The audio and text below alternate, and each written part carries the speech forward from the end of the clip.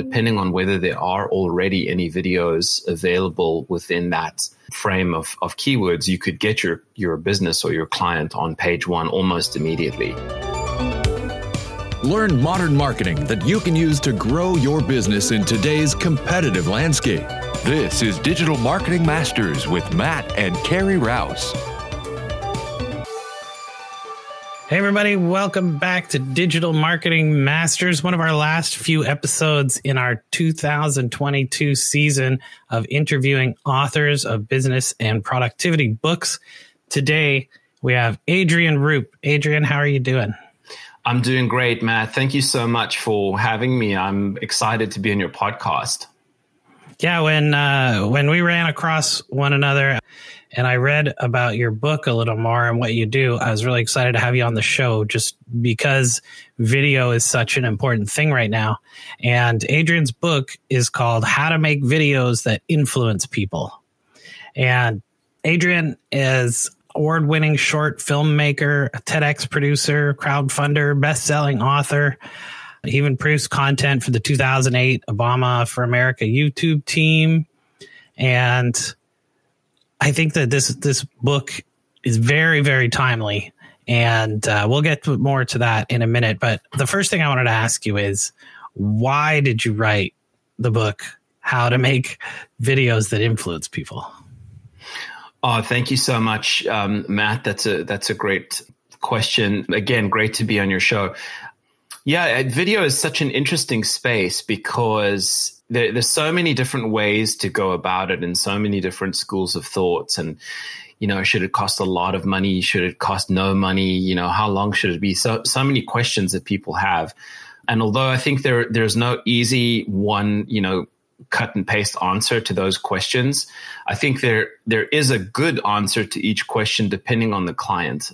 So the reason I wrote the book was because while I was producing TEDx events here in Los Angeles or attending other startup events to go and meet, founders and learn about startups, what I found is that I would go to these events and I would invariably find myself talking to one person who seemed very interested in video and seemed very interested in, how they could make videos for their business or their startup or their service. And invariably, I'd find myself being cornered by that person who wanted to pick my brain and kind of extract as much information from me about how they could go home and make videos that weekend to help their business. And so, I would talk to that person and I would be as generous as possible. And I'd offer ideas and insights and we'd brainstorm creative approaches. And you could go a little left, you could go a little right. It could be this size, it could be that size, and I'd invariably leave a little frustrated because first of all, I had this kind of sinking feeling that whatever we had discussed or whatever suggestions or ideas I had would be forgotten by the next day. And at the same time, I was losing out on what my objective was, which was to be at this networking event and network, and meet as many people as possible and explore the event and, and broaden my social network and circle. So that's why I wrote the book, because I thought this was a really good kind of win-win, a solution for everyone concerned. So now when I find myself at an event and someone wants to pick my brain about video, I'll give them, my best 5 minutes of advice or insight and, maybe challenge them with a question or two. And then I'll say, look, if I were to sit down with you for an hour and give you all the kind of best practices advice on what you could do, all of that's in my book. And it's a quick read. It's under 100 pages. It's something you can have on your smartphone or your computer. It's only available as an ebook. It's not even available as hard copy intentionally. So it's there as a quick reference guide on your phone. And the idea is if you have that book handy or if you skim through the 100 pages, it would get you closer to what I would do if I was there helping you make a video with your phone on the weekend and the things that I would do differently to the way what a beginner might do. So I think, we were talking a little bit before the show and one of the reasons I think this is so timely is that video has essentially exploded online. And I know people have been saying that for years, but if you look at the actual chart of the amount of video that's being consumed and you include advertising video and social media video into that, it's like off the charts, right? Especially in the days of TikTok and Instagram Reels and YouTube Shorts and including video, vertical video in there. And businesses, especially small businesses, they've got the equipment, right? The equipment is cheap enough that any business can afford it, or they can use their phone or whatever, right?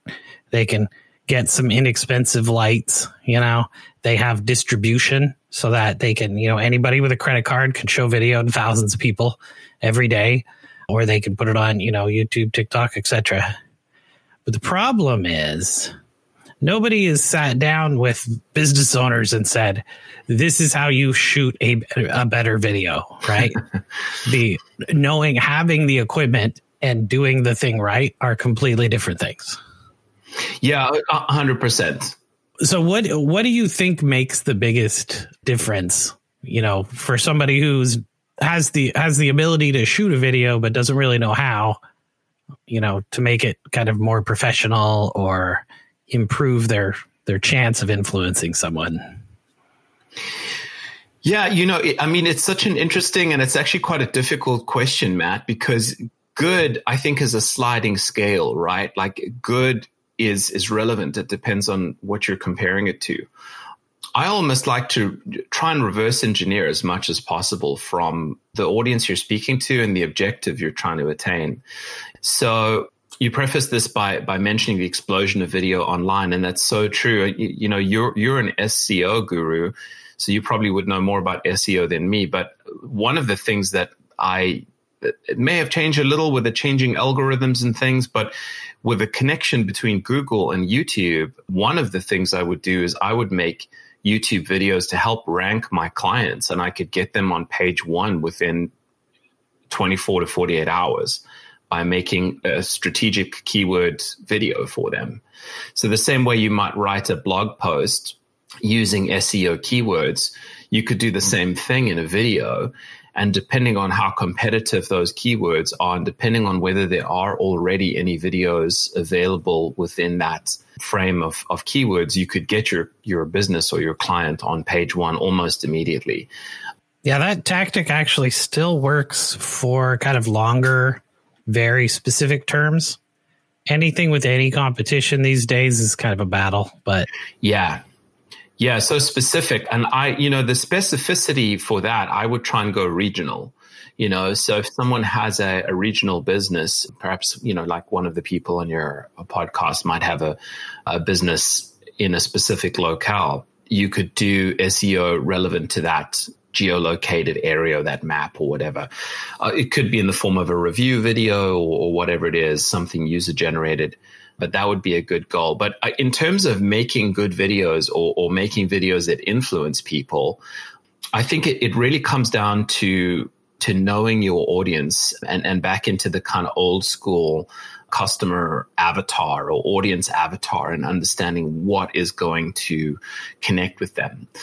I'm a big fan of Simon Sinek for this sort of thing and his book and his TED Talks where he attempts to reframe the start with why, and he talks about the difference between how a company like Apple does their marketing and messaging versus the way a company like HP does or used to do their marketing or messaging. Now everybody's trying to be more like Apple and make videos with a white background. But essentially it comes from start with why, and in his TED Talk, he says, look, Apple, the Apple frame is, we're a group of people, we're a tribe who believes in doing things differently, and that is reflected in how we design our products. They don't look like anything you've seen before. Whereas HP would go, we make computers. It has a processor that's this fast. It has a hard drive that's this big. It's available in gray. and it's kind of your mid-level or low level on the price spectrum, And so it's you can tell by history in terms of which messaging and marketing approach works better.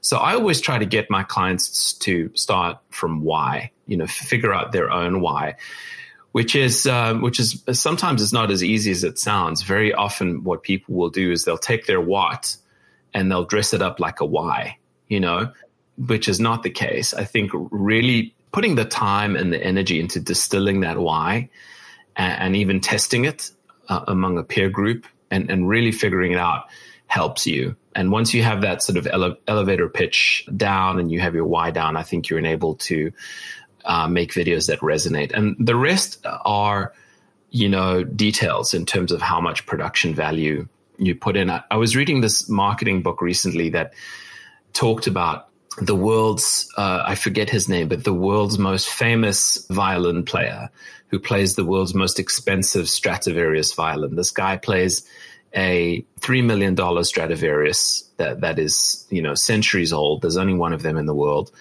And at concerts, he makes, thousands of dollars a minute for his performances. And they did a psychological test where they put the same guy in the New York subway with his same violin and his violin case open for people to walk by. And he played the same set of incredible classical music, and he got a grand total of $38 of tips. So I think it just speaks to where you play your Stradivarius and who you play it for. And that's really the essence of it. Well, there's also like the bar, the bar of expectation is different depending upon the platform that you're going to be delivering on. Totally. I think there's an interesting, you talk about the study about the guy with the violin. There's another super interesting study. This is a fairly old one in the marketing world. And what they did is they essentially split a restaurant into 2 rooms. And one of them was set up with all the white tablecloths and the silverware and, crystal glasses and flowers on the tables. And the other one was like, crappy old tables and, mismatched salt and pepper shakers and mismatched silverware, right? And then the kitchen took all the food that they made, cut it in 2. And so it was identical, right? And one went to one side and one went to the other. And then people rated it, and they rated how much they would pay for that meal and things like that. And everybody in the fancy dining room said the food tastes better and was more expensive, right? And so the setting makes a difference, but there's also an expectation. There's a bar, right? If I go into a restaurant by a famous chef, you have an expectation of how the service is going to be. What is it going to look like, right? The atmosphere, the music, like everything is part of that expectation. And I think video is the same way. If I own a pizza shop that's on the corner of a street, we deliver within a few kilometer radius or a few mile radius, there's not an expectation that my video needs to look like one made by Apple, right? Right. I think that scale, that sliding bar of how good does your video need to be is going to depend on where you're delivering it and who you're delivering it to. 100%. If I had a client with a pizza shop, what I would say to them is that your video has to be funny. Every pizza commercial that I see on television for Domino's or whoever it is, invariably it's funny. And so that seems to be the default, So what I would say to that client is, how can we make your video funny? It doesn't have to be high production value. We don't have to shoot it with the budget of a Domino's commercial, but how can we identify with the specific humor or something eclectic about that particular community that identifies with them? Pizza is something that's communal. Invariably, you share it with your family or friends while you're kind of kicking back and watching the football or whatever it might be. So how can we tap into that energetically? Yeah, I think regional stuff as well, as you mentioned, works really good for helping with search and stuff like that. But I think you also need to leverage that in video where you can. An interesting example is my wife and I were just watching it's called the Great Canadian Baking Show. And it's just a bunch of people in a tent and they bake stuff. But they always have these cuts of B-roll where they show like the plants and the flowers and the birds and where is the tent located and rivers and streams and lakes and stuff that are around the area. So it gives it this, this feel of you can get the location, you get the context of the location, as well as they have something, this very odd like post-processing of some kind that they do on that show where everything's very bright. It's very high brightness, high contrast. You can tell they've turned it up on the video, like after shooting it. And it looks every like the whole show looks like an Instagram filter, right? But it does have an aesthetic to itself. And I think that's another thing that people forget a lot about, like, let alone even knowing that post-processing is an actual thing. That you can make your videos all look the same doing some kind of processing. Yeah. Yeah, no, 100%. It's such an interesting space. And obviously this is something that someone like me obsesses about in terms of post-production and refinement.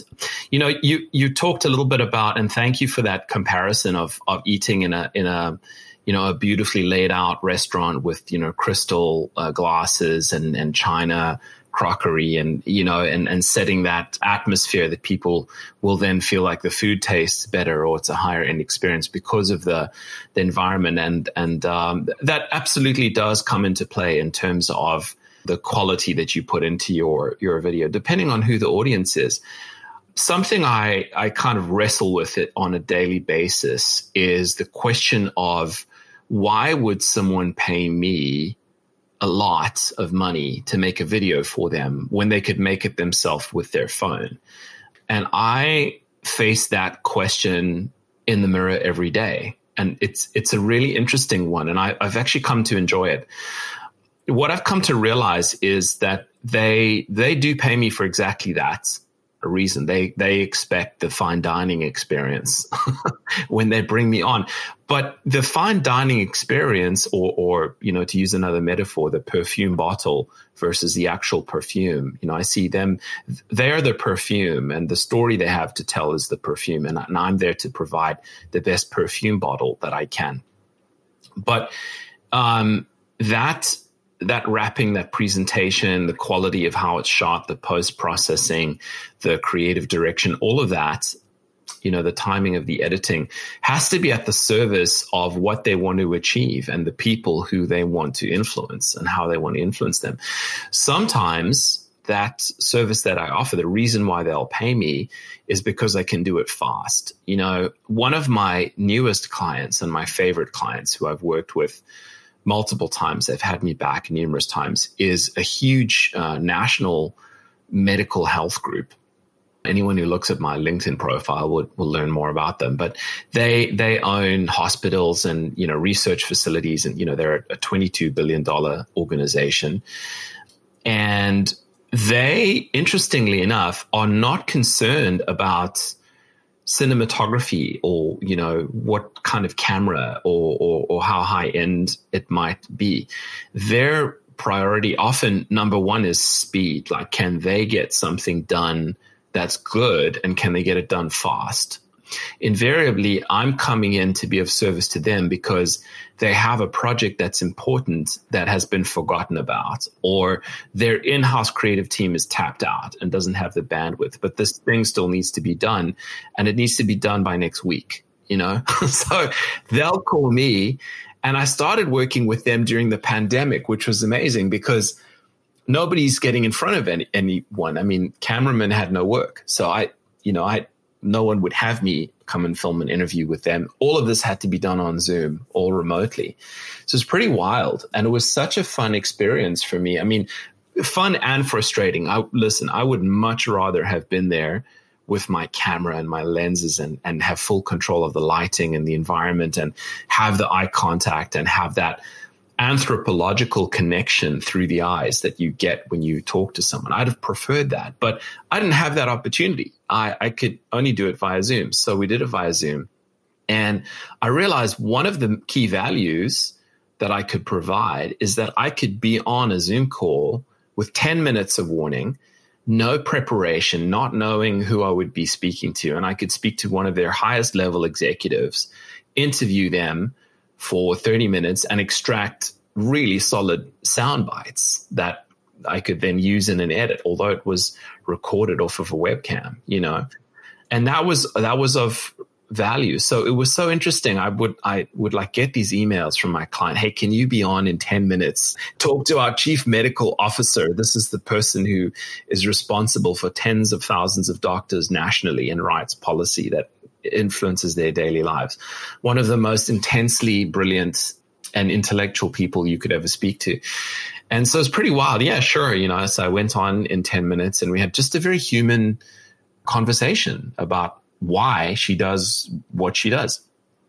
Got a really solid interview.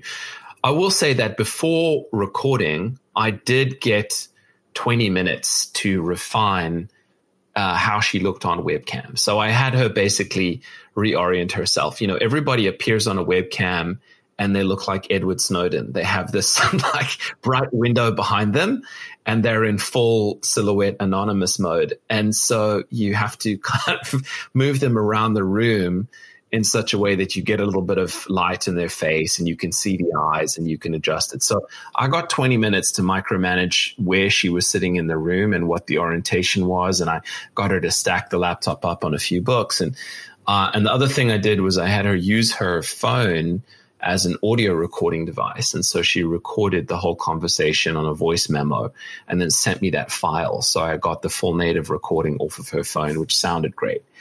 And that's more than half of it is the actual quality of the voice. So we did it that way.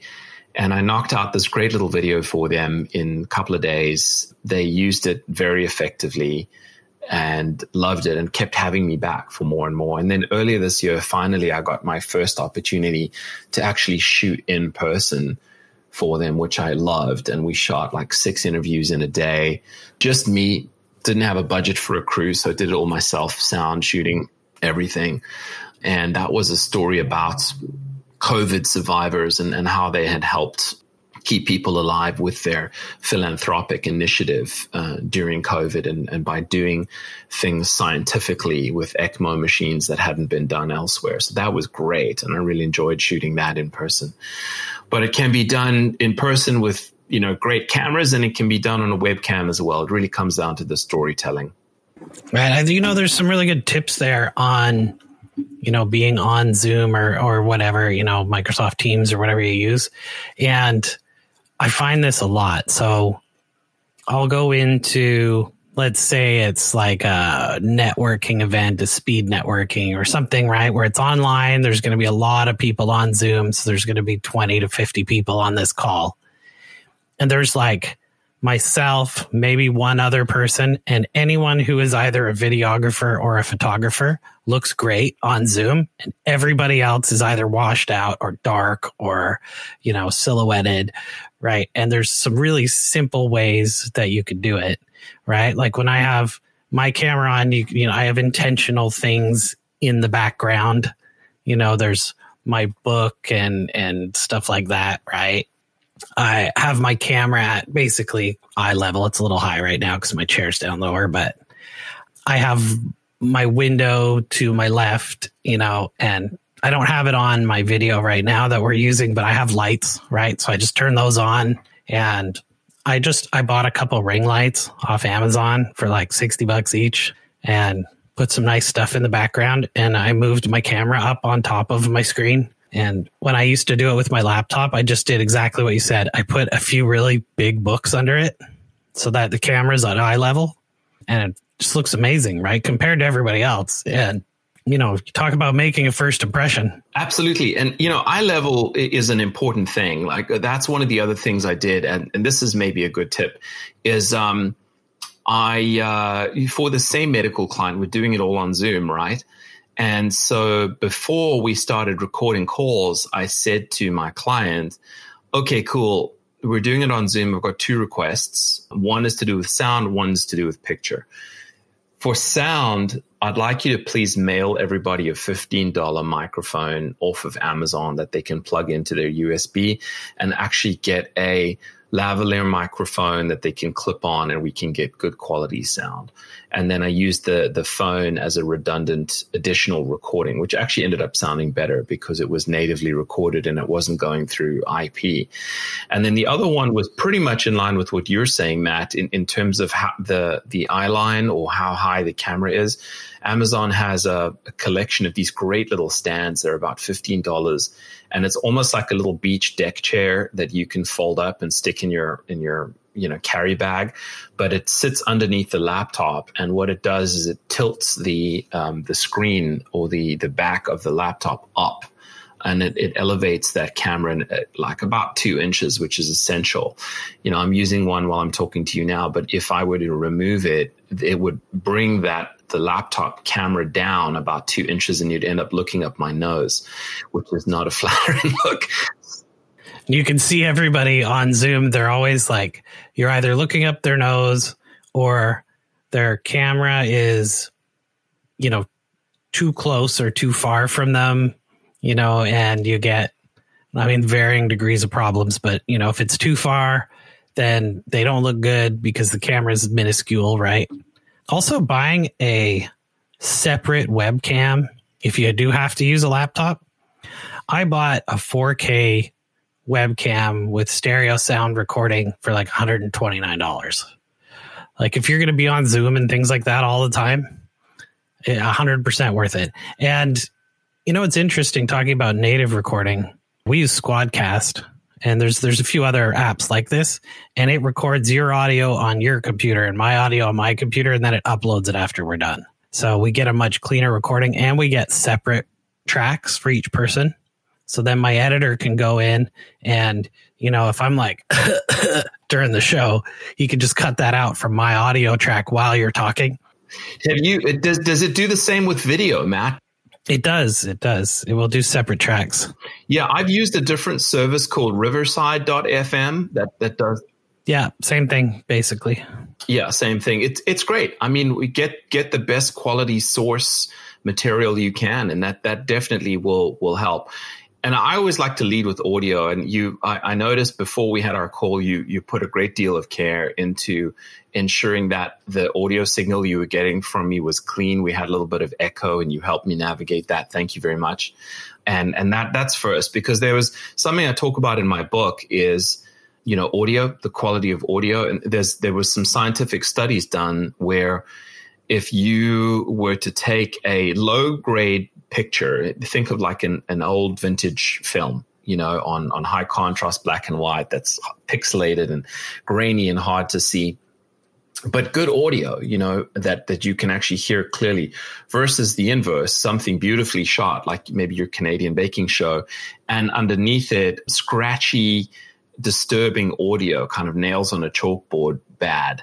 Well, it's obvious which one someone would watch longer. It's the one good audio, because we as humans are far more sensitive to the quality of audio, the tonality of a voice. A lot of the emotion comes from that, which is why music is so important. But, Matt, something we didn't talk about, and another reason why people would hire me, getting back to the perfume bottle, someone who wants to level up their appearance on calls. As you said, most photographers or videographers look great. One of the reasons they look great is that they're not using the camera on their laptop. They're piping the video feed in through a separate camera, which will typically be a removable lens camera set at a further back distance, and with a lens on it that has a much more portrait style and pleasing aesthetic. And I've got a funny story for you about doing a web call with lenses. I got hired to shoot a web appearance for Kate Beckinsale at her house here in LA. And anyone who wants to see a screen grab from the video can see it on my Instagram at Adrian Roop. But I was hired by a nonprofit who had her as a spokesperson, and I went over to her house. And first they sent me over because she was just going to take a call on a webcam, much like, most people would just use a webcam on a laptop. And they wanted me to just help her with her LED lights to get her looking better for the web call. So I went over to help this nonprofit, and I looked at how she had it set up, and, her team set it up on a laptop and, a couple of little LED lights. And my cinematography bug came out, and I just said to the assistant, "This won't do." Right. And I took all of the LED lights and I grabbed them and I stuck them in the corner. Like, we're not using any of those, none of the ring lights and the stuff that she had. And I'm bringing my gear in from the car. I had it all in the back of my wagon. And so I brought everything in and had it set up. And I think that maybe it surprised her. She'd had like an hour or two of great hair and makeup done. She was looking stunning. She just looked so, absolutely gorgeous, as she does. She's one of the most beautiful women in the world. And she saw how I'd changed everything and canceled the shoot. Said, "Nope, this wasn't, pre-agreed, and we hadn't, approved this and tested this, and fair enough, So she said, "That's it. We're not doing it." And I lost the shoot for this nonprofit. And they called me. They were so apologetic. They said, "Oh, I'm so sorry. She canceled on you at the last second before you could shoot, and we'll pay you anyway." And I said, "That's okay. You guys are a nonprofit. Give me $100 for gas, and we'll call it a day. You don't have to pay me my full rate." But what I did that day was, after she canceled the shoot, I called the assistant back and I showed him how I had set it up and why I had set it up that way. And the first thing I showed him was my lens. And I said, "Look, here's a lens that I've chosen to use for this. This is a 1946 vintage Zeiss cinema lens. There's maybe a dozen people in the world who shoot with this, and it's probably more popular in Europe. But it has a very, very specific aesthetic that's absolutely perfect. It's a 75 millimeter, which is a really interesting sweet spot right behind the kind of hundreds that most people use for a portrait, and a 50, which is a little bit more normal. And the contrast ratio of this lens is about as flattering and kind and gentle on a human face as a lens can be. I prefer it to any of the modern lenses specifically for that reason, So I showed him that, and I actually took the lens off my camera and I put it in his hand, and he kind of was nervously standing there holding the lens going, "Oh my God," And then I showed him my lighting and I said, "Look, this is the lighting that I've chosen, and it's all reflected light. None of it is direct on her face. I'm using an imported Danish reflector system called a light bridge that is very, very specific in terms of the actual quality of the reflection. And so I have my light set down low, probably around the ground level, beaming up into this giant reflector that basically acts as a huge window light that I can move anywhere. And I can position this window light so I get the exact angle for that beautiful Rembrandt lighting. And I get the 45-degree nose shadow on the one side, and the light comes across the bridge of the nose and gets both eyes, and I get my eye light, and it's diffused light and it's gentle. And, with that vintage lens, it just was gorgeous, So I showed him, this is the way I'll do it. And if you ask me to come back and do it with her LED lights again, the same thing's going to happen. So just don't have me back or fire me, And he said, "Wow, well, we've never had someone show up to do a web call with such a detailed and elaborate setup." And he said, "Please give me your number and I'll hire you directly." And sure enough, he hired me directly. And I came back with the same setup, set it up the same way, did it again. She did her web call and it was great. And I'm so proud of that shoot and that image. She lives in this incredible, mansion in Beverly Hills and has this amazing, very, very unique artwork behind her that's almost like a metallic sculpture thing on the back of the wall. And it has this amazing way of light and shadow and reflecting light. So in the background with that particular lens, it set up my background for her call just perfectly. I could not have been happier with it. So that was amazing. It was a real highlight. But that's the way I do a web call. It's involved. So I come over for a camera. Right. Well, so, this is obviously, it's a great story, and it's a story of kind of the best way to shoot something, right? For someone who obviously has essentially unlimited budget Yeah, I'm going to take an hour to set it up, and I'm going to bring 200 pounds of equipment. Yeah. Right. But I think, if somebody's just trying to improve their, their Zoom calls for their BNI meeting or something like that, right? I mean, very basics is, lift the camera up to eye level, get some lights, worry about your background, make sure that you don't have a giant open window behind you or something, right? Don't go Edward Snowden. Make sure you're not backlit. Yeah. You could find some interesting stuff about lighting for Zoom calls and stuff online pretty easily also. But I wanted to get back. We're kind of running short on time. But before we go, I wanted to talk a little bit more about shooting really short video, especially like, TikTok reels, that kind of stuff, YouTube shorts. You're looking at like 15 seconds to 30 seconds, usually, 1.5 minutes on the higher end. I know YouTube, you can go a bit longer. And something that actually I read on your website before that I thought was really interesting was that you'd said that, everybody's mobile device records high res video and has a great camera. And so how come all these platforms aren't filled with beautiful videos, but really they're filled with crap, right? I mean, there's very few that are really well done. There's getting to be more, but so I think is there, and obviously people can get your book to learn more, but is there a few tips we can give people to kind of get started and say, this is going to improve your TikTok videos kind of thing? Yeah, 100%. Look, TikTok is its own animal. And obviously it's amazing for a bunch of reasons. But something I want to kind of pivot a little bit into, one of your previous podcast guests talked about LinkedIn. And they talked about LinkedIn as your kind of like personal branding billboard. I like this because it's a little bit more specific than TikTok in terms of why people do it. And what a lot of people don't realize with LinkedIn is that you can have a profile video. Yes. So the same place where you have your picture, if you can upload a video, and if someone clicks on your picture, you're allowed to upload a 30-second video. I like this because it's a hard constraint. I feel like 15 seconds is a bit short unless you're doing something more TikTok-y, which is its own thing. But 30 seconds is a really nice sweet spot. It's a good amount of time for an elevator pitch. And I think that everybody should have a LinkedIn profile video.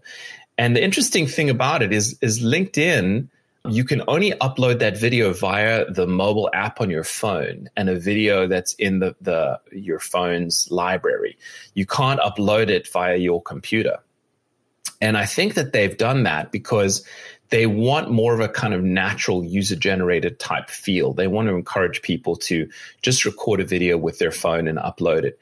I've not yet tried this, but I'm fairly sure that you could actually shoot a great video with a cinema camera and do hair and makeup and do it the right way. And then, compress that video out, put it on your phone, like the same way you would have as though you'd record it on your phone, and upload it to LinkedIn via the phone's, photo album. And I think that's such an interesting thing to do. But if someone were to do that, irrespective of whether they're going to record it with their phone or whether they're going to use a camera and do it, on a higher level, something I have in my book, this is a bunch of different quotes. One of them I like is by Dale Carnegie right up front. He says that remember that when you're dealing with human beings, you're dealing with creatures of emotion, not creatures of logic. And I think that's maybe one of the reasons why a lot of the videos that people upload, or a lot of the type of clients who might be helped by my book, they upload videos that are more logic, less emotion. They talk about their what. Here's the list of things I'm going to do for you, rather than let's get to the emotion of the matter. So that, I think, is going to help anyone with their 30-second elevator pitch is, the Carnegie method of dealing with the emotion rather than the logic, or the Simon Sinek idea of dealing with the why rather than the what. That's what I would do. And then to get the video looking better, what I would say is don't expect to hit a home run on your first try, like anything. Give yourself more of a runway. Do it a couple of times. Experiment. Shoot a new video once a week, every week, and do it for a month and see what your fourth video at the end of the month looks like versus your first.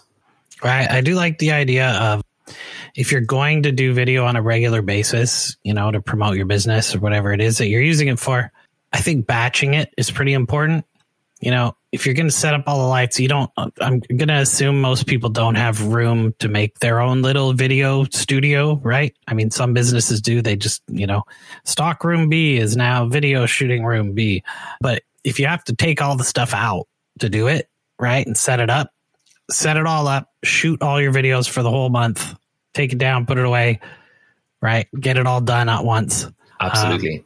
And another thing I think is, to have somebody maybe who has some video background, video editing skills, that kind of thing, take a look at your videos that you've made. Like once you kind of get a few under your belt, then take it to someone and say, hey, here's a couple of my videos. Could you, let me know what you think? And they could say, hey, maybe you need, maybe this part of your lighting's not great, or you need to add this, or, there's some, you could put some kind of filtering or post-processing on it to make it look nicer, smoother, whatever it is, right?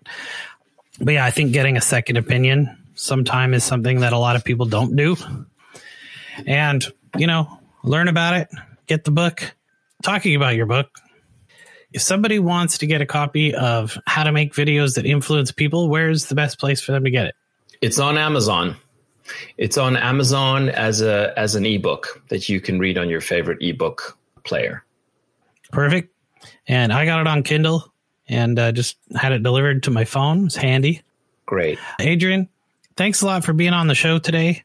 And we got to wrap it up. I know we could talk about video all day, but hopefully we'll get some more people out there shooting videos and making them look good. Thank you so much. Thank you for the conversation. It's been a real pleasure speaking with you. And I wish all of your listeners good luck with their videos out there. Keep shooting. This has been Digital Marketing Masters with Matt and Carrie Rouse. For notes and a transcript of this episode, go to hookseo.com/podcast. Join us next week as we dive into more tips and ideas to grow your business. Digital Marketing Masters is brought to you by Hook SEO Digital Marketing. Our show is produced by Matthew Rouse and Scott Burson, mixed and edited by Silent Outburst Productions. I'm your announcer, Daniel D. Craig. We would love to hear your thoughts. Please leave us an honest review with your podcast provider. Your reviews help us help more business leaders just like you.